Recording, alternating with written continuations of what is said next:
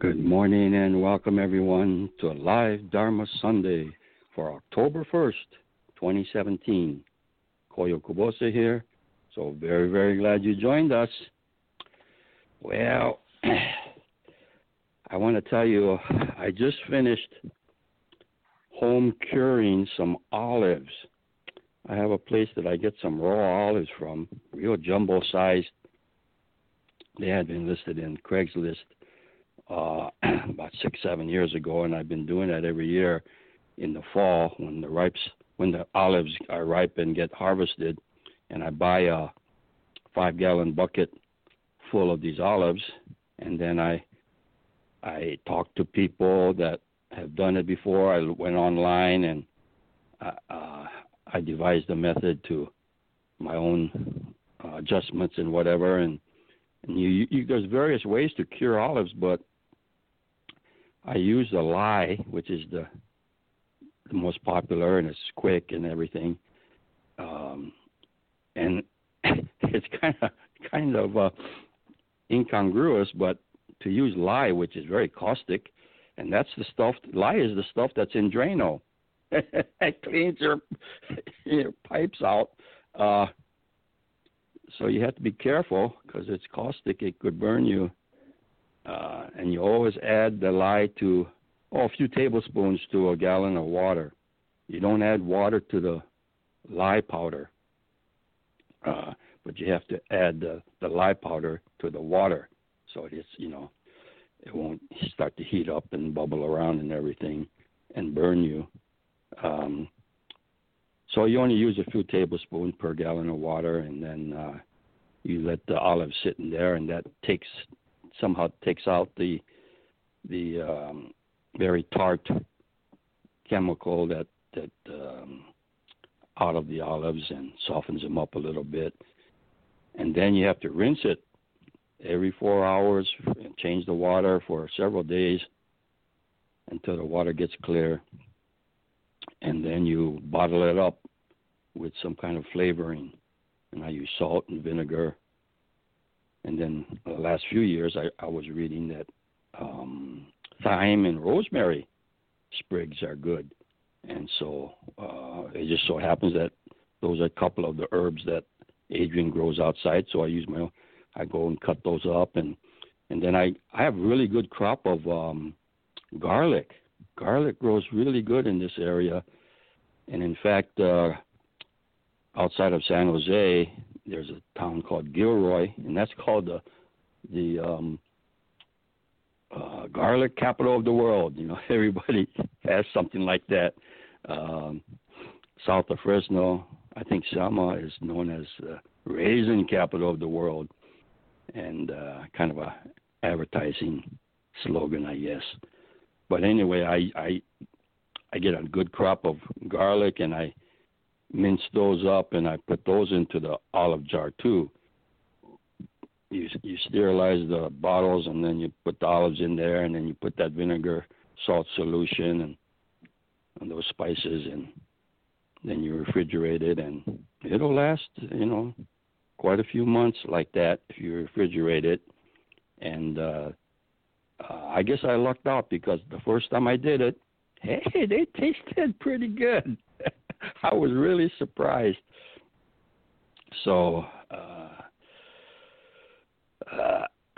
but the reason I'm mentioning this is one of the local relatives said that, the way that you do this is you get a 5-gallon bucket, you drill some holes in the bottom of it, then you put your olives in there, and then you put that bucket inside another 5-gallon bucket. So this way, when you want to drain out and, change the solution, you can pick that inside bucket up, and the solution will drain out through those holes that are in the bottom of that bucket, okay? And then you could dump that bucket out and so forth. So it's a very efficient way to drain the solution out. Then you're going to change the solution, okay? And then lower the inside bucket in, and it fills up, okay? And I drilled a 1/4-inch holes with a drill in the bottom of that inside bucket, and I might have had a couple of dozen holes in there previous years. And this year, when I lifted it up, that bottom broke. And I said, oh, it must have got weakened because of all these holes that were drilled into it and all the weight of the olives. It finally it broke. The bottom broke. So I had to drill some holes in another 5-gallon bucket, and I didn't drill as many, because the more holes you drill in, of course, the weaker that gets. So I said, hey, that's some trade-off. There's a teaching there. More is not necessarily better, okay? You drill too many holes in there, of course, it drains faster, but it's going to break, okay? So I only drill in about 8 holes in the new one, for the 8-volt path, of course. And it takes it takes about 10 more seconds to drain out, but that's no problem. So I was thinking, sometimes whatever your situation you're talking about, sometimes you might think, the more the better, but there's trade-offs. And sometimes we don't think about that until we experience some consequences that we had never thought about. And I think that's how life is. That's how life is. And we learn, and then we keep going. So you could learn some life lessons from when you're curing olives. Well, I want to introduce our guest to give us a Dharma glimpse, Niko Byoyo. She lives in Florida, and she just moved there with her partner, and got welcomed by Hurricane Irma, but they love it there, and she was part of our LM3 group. I first met her maybe almost 20 years ago, perhaps, when she was leading a Tai Chi workshop in Hawaii as one of the early morning sessions at a conference or convention, and she had a yoga type studio on the Big Island of Hawaii, where she had moved from Oahu. And then she wanted to go back to school after so many years and went to the Midwest and went to music school. And in fact, the song that you heard in the intro to the show, that's our Bright Dawn theme song. That is her original composition. And so she did that in the Chicago suburbs. And then, as I said, just recently moved to Florida. And she was part of our LM3 group. In fact, one of her fellow students, Sayo, it's his voice you hear, because he had experience with Blog Talk, which is the service provider that we use for the broadcast. And so he gives that introduction, and he was one of her classmates in LM3. So without further ado, Niko Byoyo. Thank you, Sensei, for that lovely introduction. And yes, it's been a long time. I as you were describing, how long it's been, I was just thinking, wow, we did meet quite a while ago, and it's been quite a journey, and I'm sure it's been a journey for you and for all of us who are listening when you think back to a time in your life in the past, and then you just sometimes are amazed at all the things that have happened and all the changes and just everything, and then sometimes you realize that it seems like time hasn't even really passed. And some people say time doesn't exist, yet we still experience it. So yes, thank you. And thanks for having me today. It's been a while since I've been on actually live. Usually I do the recording, but I actually was really looking forward to doing a live session today. And so thanks for everyone that's listening live, and also anyone that might be listening to the recorded version in the future. So yes, I was welcomed by Hurricane Irma. It was quite a welcome. Recently did move to Florida, the Fort Myers, Cape Coral area at the end of July. Moved from a suburb of Chicago, so quite a weather change, a good one for me because I did live in Hawaii for several years, and I do actually prefer a little warmer climate. So that part's really good. Never have experienced a hurricane before, so it was kind of like, hey, welcome to Florida. Now get out, evacuate. And I laugh now, but I won't lie to you, it was a little scary when it was happening. And I thought I would touch on that a little bit today and lead into the topic where we're going to be talking a little bit about some aspects of non-attachment and ego.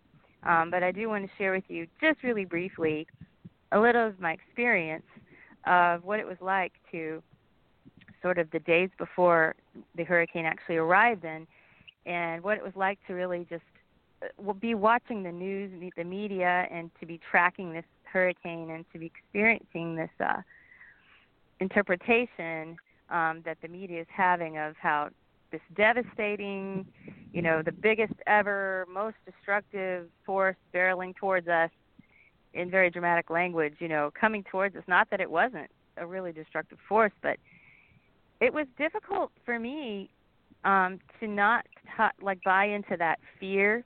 And so there's like a balance, I think, between warning people of danger, true danger, and letting them be prepared, and then also the sensationalism of news and, really ramping up people's fear and panic. So I won't lie to you, there was a pretty big energy of panic around here, people buying up all the supplies and gas. I mean, gas stations running out of gas and running out of food at the grocery stores, and we couldn't even get the screws that we needed to put our hurricane shutters on that came with our house. We didn't know how to do that. You couldn't even find the screws, and there was just a lot of stress around getting prepared and then trying to decide whether we were going to stay or leave because it was such a huge hurricane, and they said it's going to cover the entire state of Florida and no one is safe, everybody get out. So we really vacillated back and forth that week before it came as to whether we were going to stay or go. And if any of you were observing the news, some of you actually live here in Florida, you know that one day they're like, oh, it's going to go to the east. Next day, oh, it's going to go to the west. Next day, oh, it's going to go straight up. So, it was really back and forth. But I'll tell you what happened was the Thursday before the storm came, we had thought we were going to stay. We thought, okay, people who've lived here a while say, just stay, you'll be fine. Then the news came at 5 o'clock that afternoon, and finally they changed the forecast to say it's heading straight for literally like the eye of the hurricane was going to come on top of us. And we just decided, you know what, let's just not be here, it's okay, because this is a healthy fear. And this is kind of what I wanted to talk about a little bit is the difference between healthy fear and unhealthy fear. So, our nervous system will activate when there's danger or perceived danger, and I'd say that this hurricane definitely qualified as danger, and not just perceived, but real danger to your life, right? So we felt fearful for our life. We said to ourselves, we could lose our life if we stay here. We don't know for sure what's going to happen. And we decided to make a decision that, okay, well, we're just going to leave and we're not going to panic. We're just going to pack our things and we're going to go. And there was definitely an element of having to practice non-attachment because here I was standing in this home that we'd bought and we'd only lived in for 2 months, and walking out the door at 9:30 at night, not knowing whether you're ever going to see your home and your things again. I got to tell you, I was feeling a little attached. I cried a little as I was walking out the door, and I thought to myself, you know what? If this home gets destroyed and everything in it, we'll just replace it. It'll be fine. It's just things.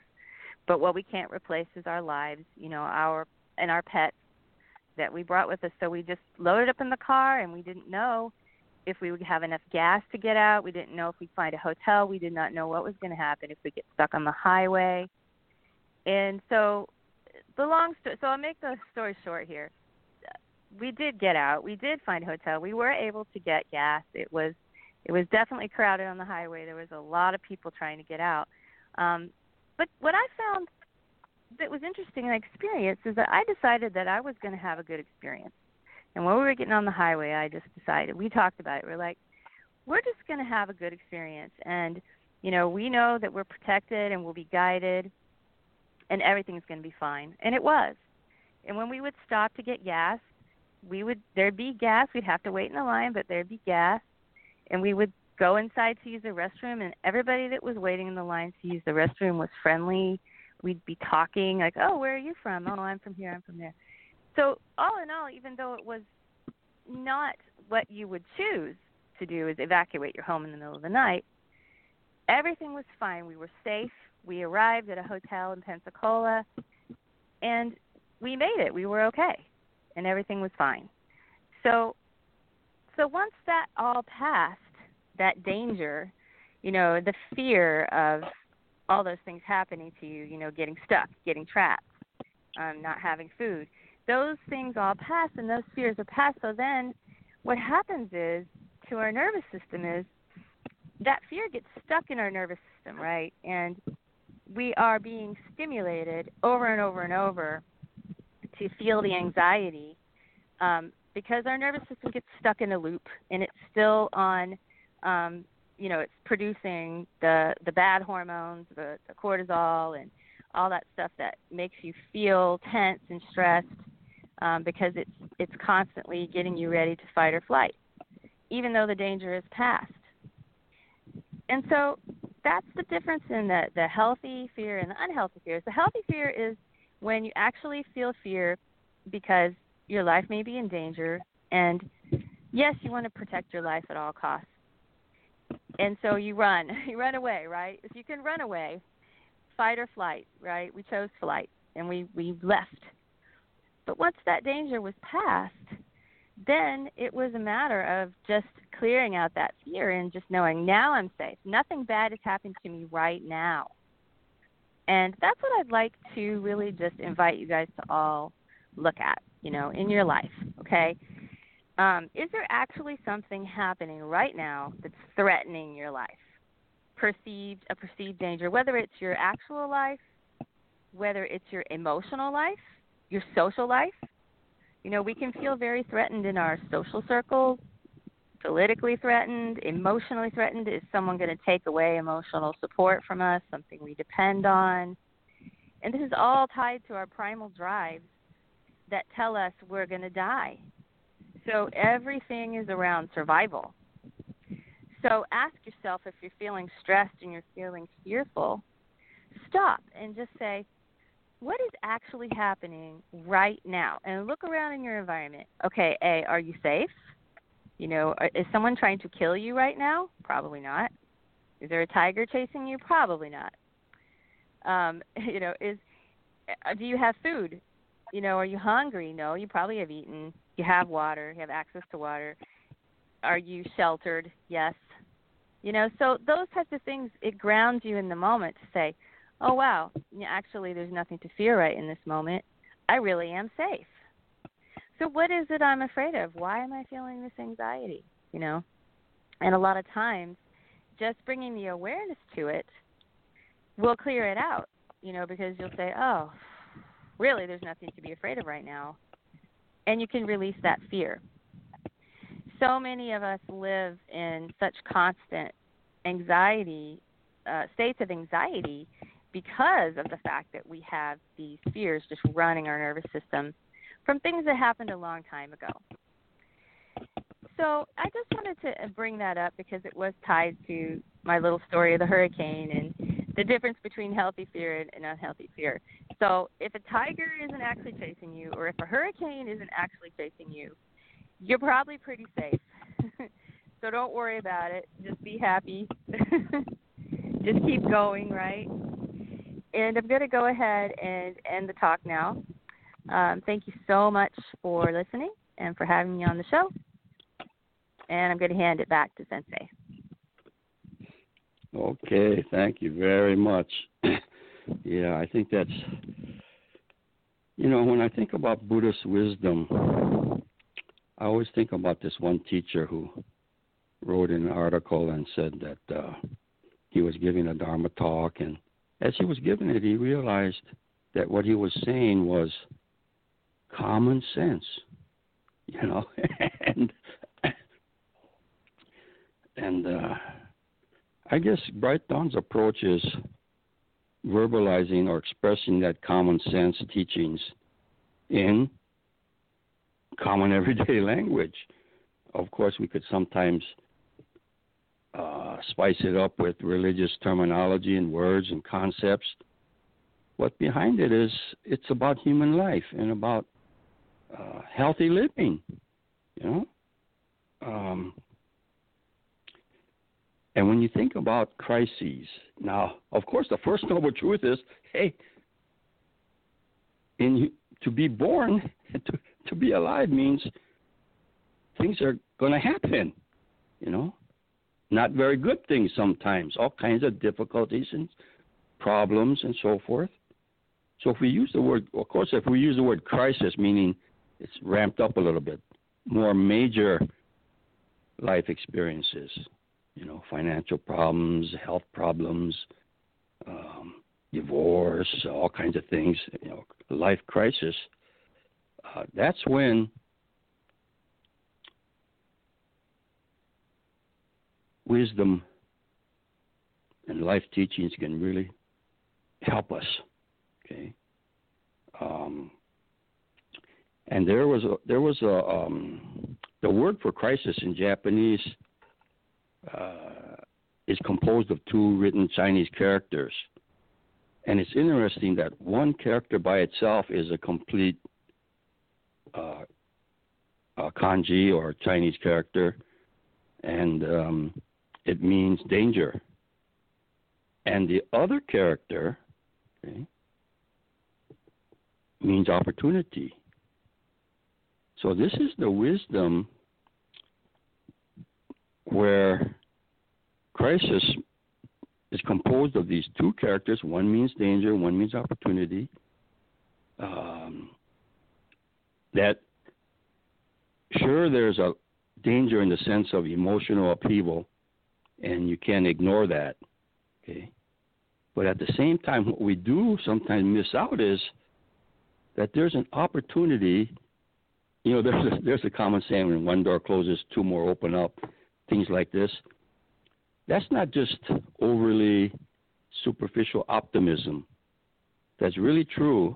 Okay, or as one of the chapters in one of my father's books, I think the title of it is "Misfortune is Fortune." Okay, in the spiritual life, misfortune is fortune. Or sometimes that point was made in Black is White. Something that's dark and terrible at one time, later on, hey, okay. Or even the French existentialist Sartre, one of his sayings was something like, what was it now? All growth comes from some kind of loss. Okay. We all live two lives, one that we learn from and after that. Okay.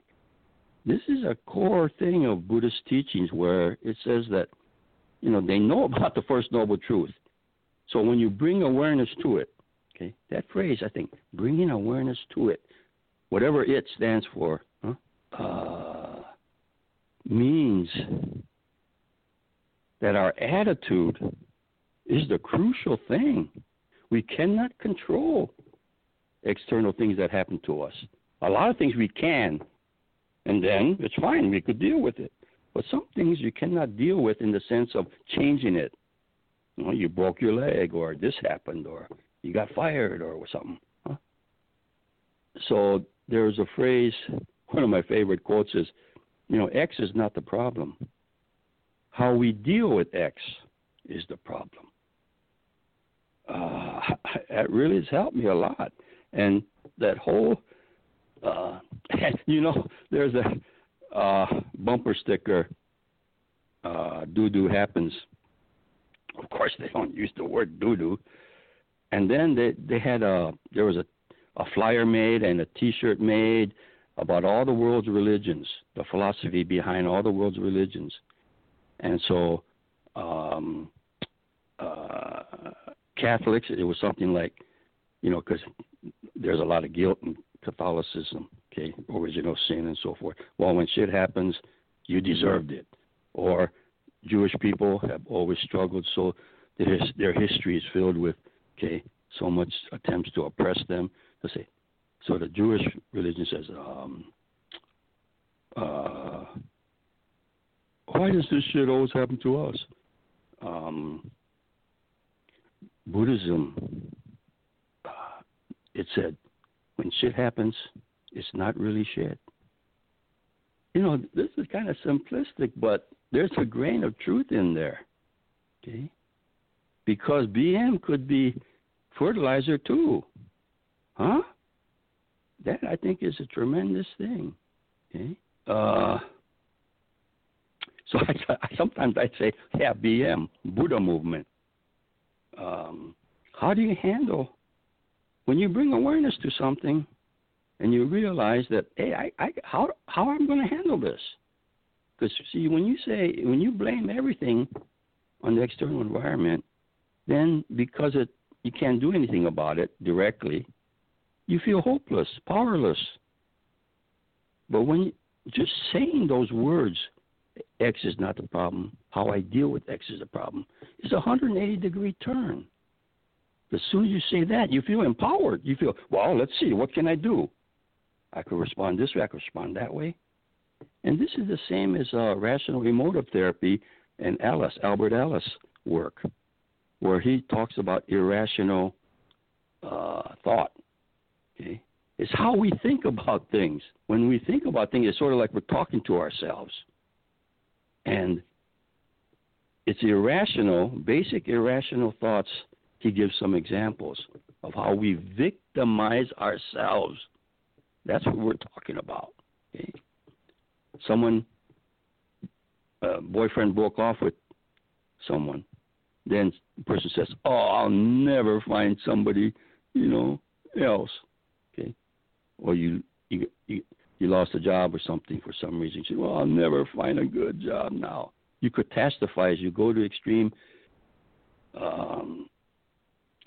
Or he said something like another irrational thoughts were, these are sort of like meta assumptions, so basic that we're not even aware that we're doing it, like, functioning this way. I should be loved by all people at all times. Of course not. That's irrational. But somehow the reason we get upset and so forth, we seem to be acting like that's our assumption. Okay?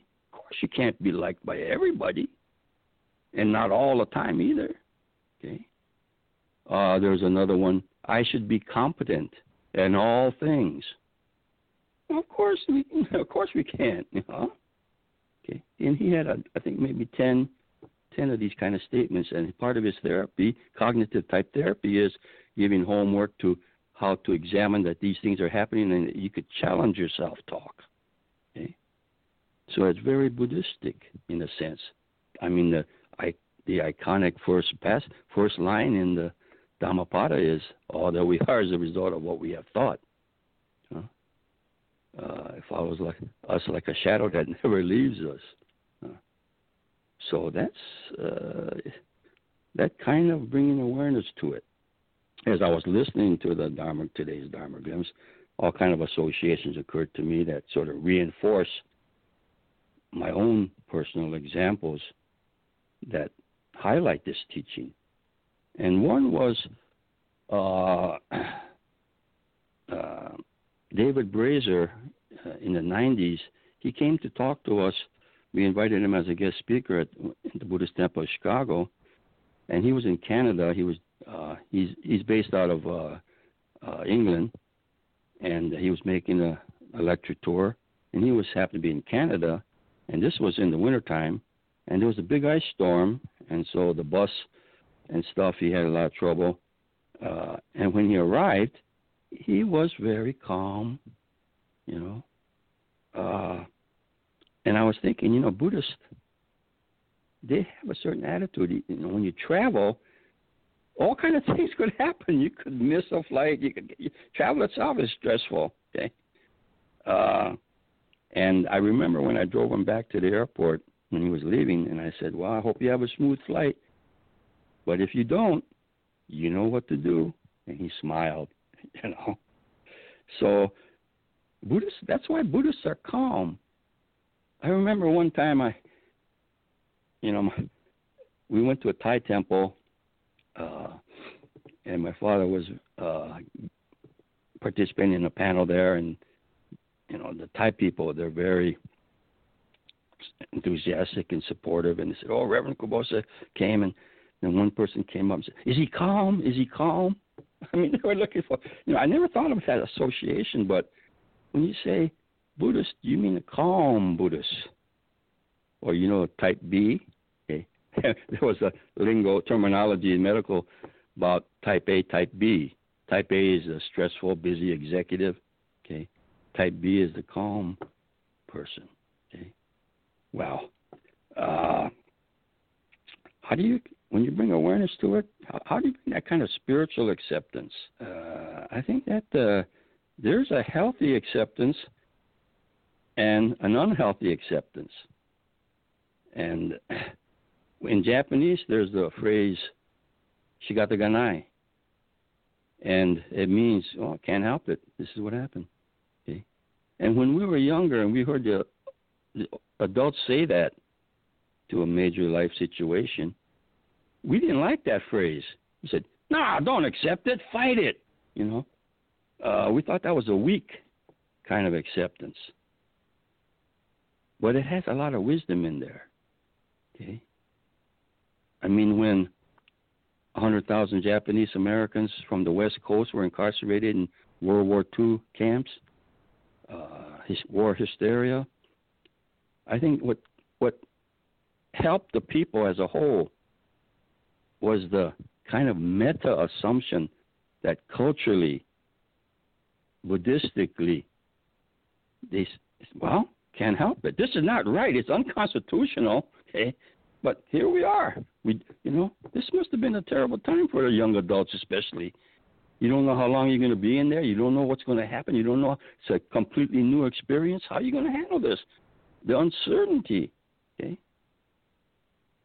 but they did the best they could. X wasn't the problem. Okay, how we deal with X. I mean, they organized their sports teams. They had a lot of people. Those Japanese Americans, a lot of them were truck farmers, and they worked hard. But now they could take it easy. Okay, that's one side of it. Okay, but they nurtured all kinds of artistic work, crafts, and things like this. A lot of tremendous handicraft came out of the camp experience. And then in Nikon therapy, we use Greg Creech's book. Nikon means inner reflection. It's a type of particular therapy that comes out of Japan. And one part is to say, you think all day. You go to a Nikon retreat, and one common theme is, say, you look at someone, you concentrate on someone, and the beginning one is usually they say your mother, and you think about all the things your mother did for you, okay, and how little you gave back. She made your lunch every day. She worried about you. She did, okay, and she did a lot of things that not necessarily. It was just the situation and the parent-child and everything, but you got taken care of. And you took it for granted, okay? And that's okay. But as an adult, now looking back on it, that's what Nikon's about, to think about this. And then you talk about it and so forth. But some people say, oh, but why should you feel guilty? That guilty is bad, man. That's a downer. But there's a difference between that kind of guilt and healthy guilt. Healthy guilt, I think, as you say, you become aware that a real basis of real gratitude and humility in your life when you realize, okay, you didn't, it's sort of like a financial model of assets and liability. You received a lot of assets, but you don't realize that you got a lot of debt and things you owe. And in fact, Dogen, famous founder of Soto Zen, said, the way you can walk successfully the spiritual path is if you have the feeling of unrepayable debt. Yeah, that kind of feeling. Because when you feel you did something on your own and everything else, and pride and ego and all this, it's irrational. Okay? It's not real. It's not realistic. Okay? So it's not a real downer in the sense of, a negative self-image. It's a realistic one. And the same thing with crises. Yeah, it's a bad situation, but because of it, not in spite of it, but because of it, you see opportunities that you would have never seen before. And then you say, hey, okay. One last story. I know it's getting long. Talking about travel, though, we went to a retreat in L.A. once from Chicago, and there was a Buddhist and Catholic pairs from different dioceses invited. Okay, Father Luzak, Andy Luzak, and I, we represented Chicago, and we went over there. There was about 30 pairs of us, and but anyway, we met in Malibu. There was a Sarah Center. That's a retreat center up in the Malibu Hills.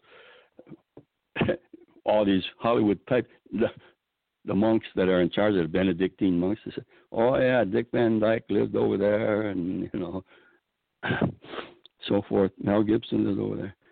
But anyway, after it was over and we're a small group of us returning to the Midwest in L.A. airport, and this was around a time when travel was really security and all this stuff. It's a mess. It was, one time we were all lined up in the hallway, all lined up, and somebody yells, "We're being treated like cattle." Stress, man. People were freaking out. Okay, but anyway, I had some experience with maybe getting another flight. One flight gets canceled. Well, you could be proactive and you could say, well, let me see, to go and ask the desk person, airline person, say, well, let's see, any other arrangements can be made.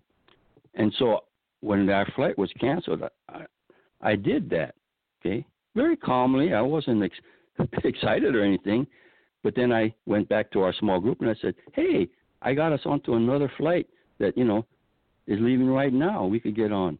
And one of the Catholic fathers, Father Bema, he said, I didn't even think about this aspect, but he said, hey, we Catholics, we're trying to be Buddhistic, and we were calmly accepting the situation. But here, the Buddhist shows the initiative to make it actively, change it. And I said, well, we kind of had a laugh about that, but,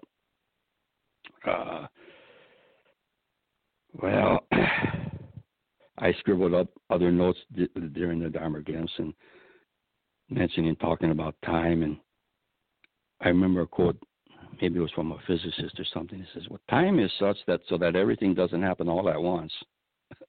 I mean, I kind of, and then I saw a T-shirt once, because there's a common phrase, time flies like an arrow. And I saw a T-shirt that had that on the front, time flies like an arrow. And then on the back it said, but fruit flies like bananas. I had to chuckle at that. That's all for today's broadcast. Till next time, keep going, and you have a wonderful day. Thank you.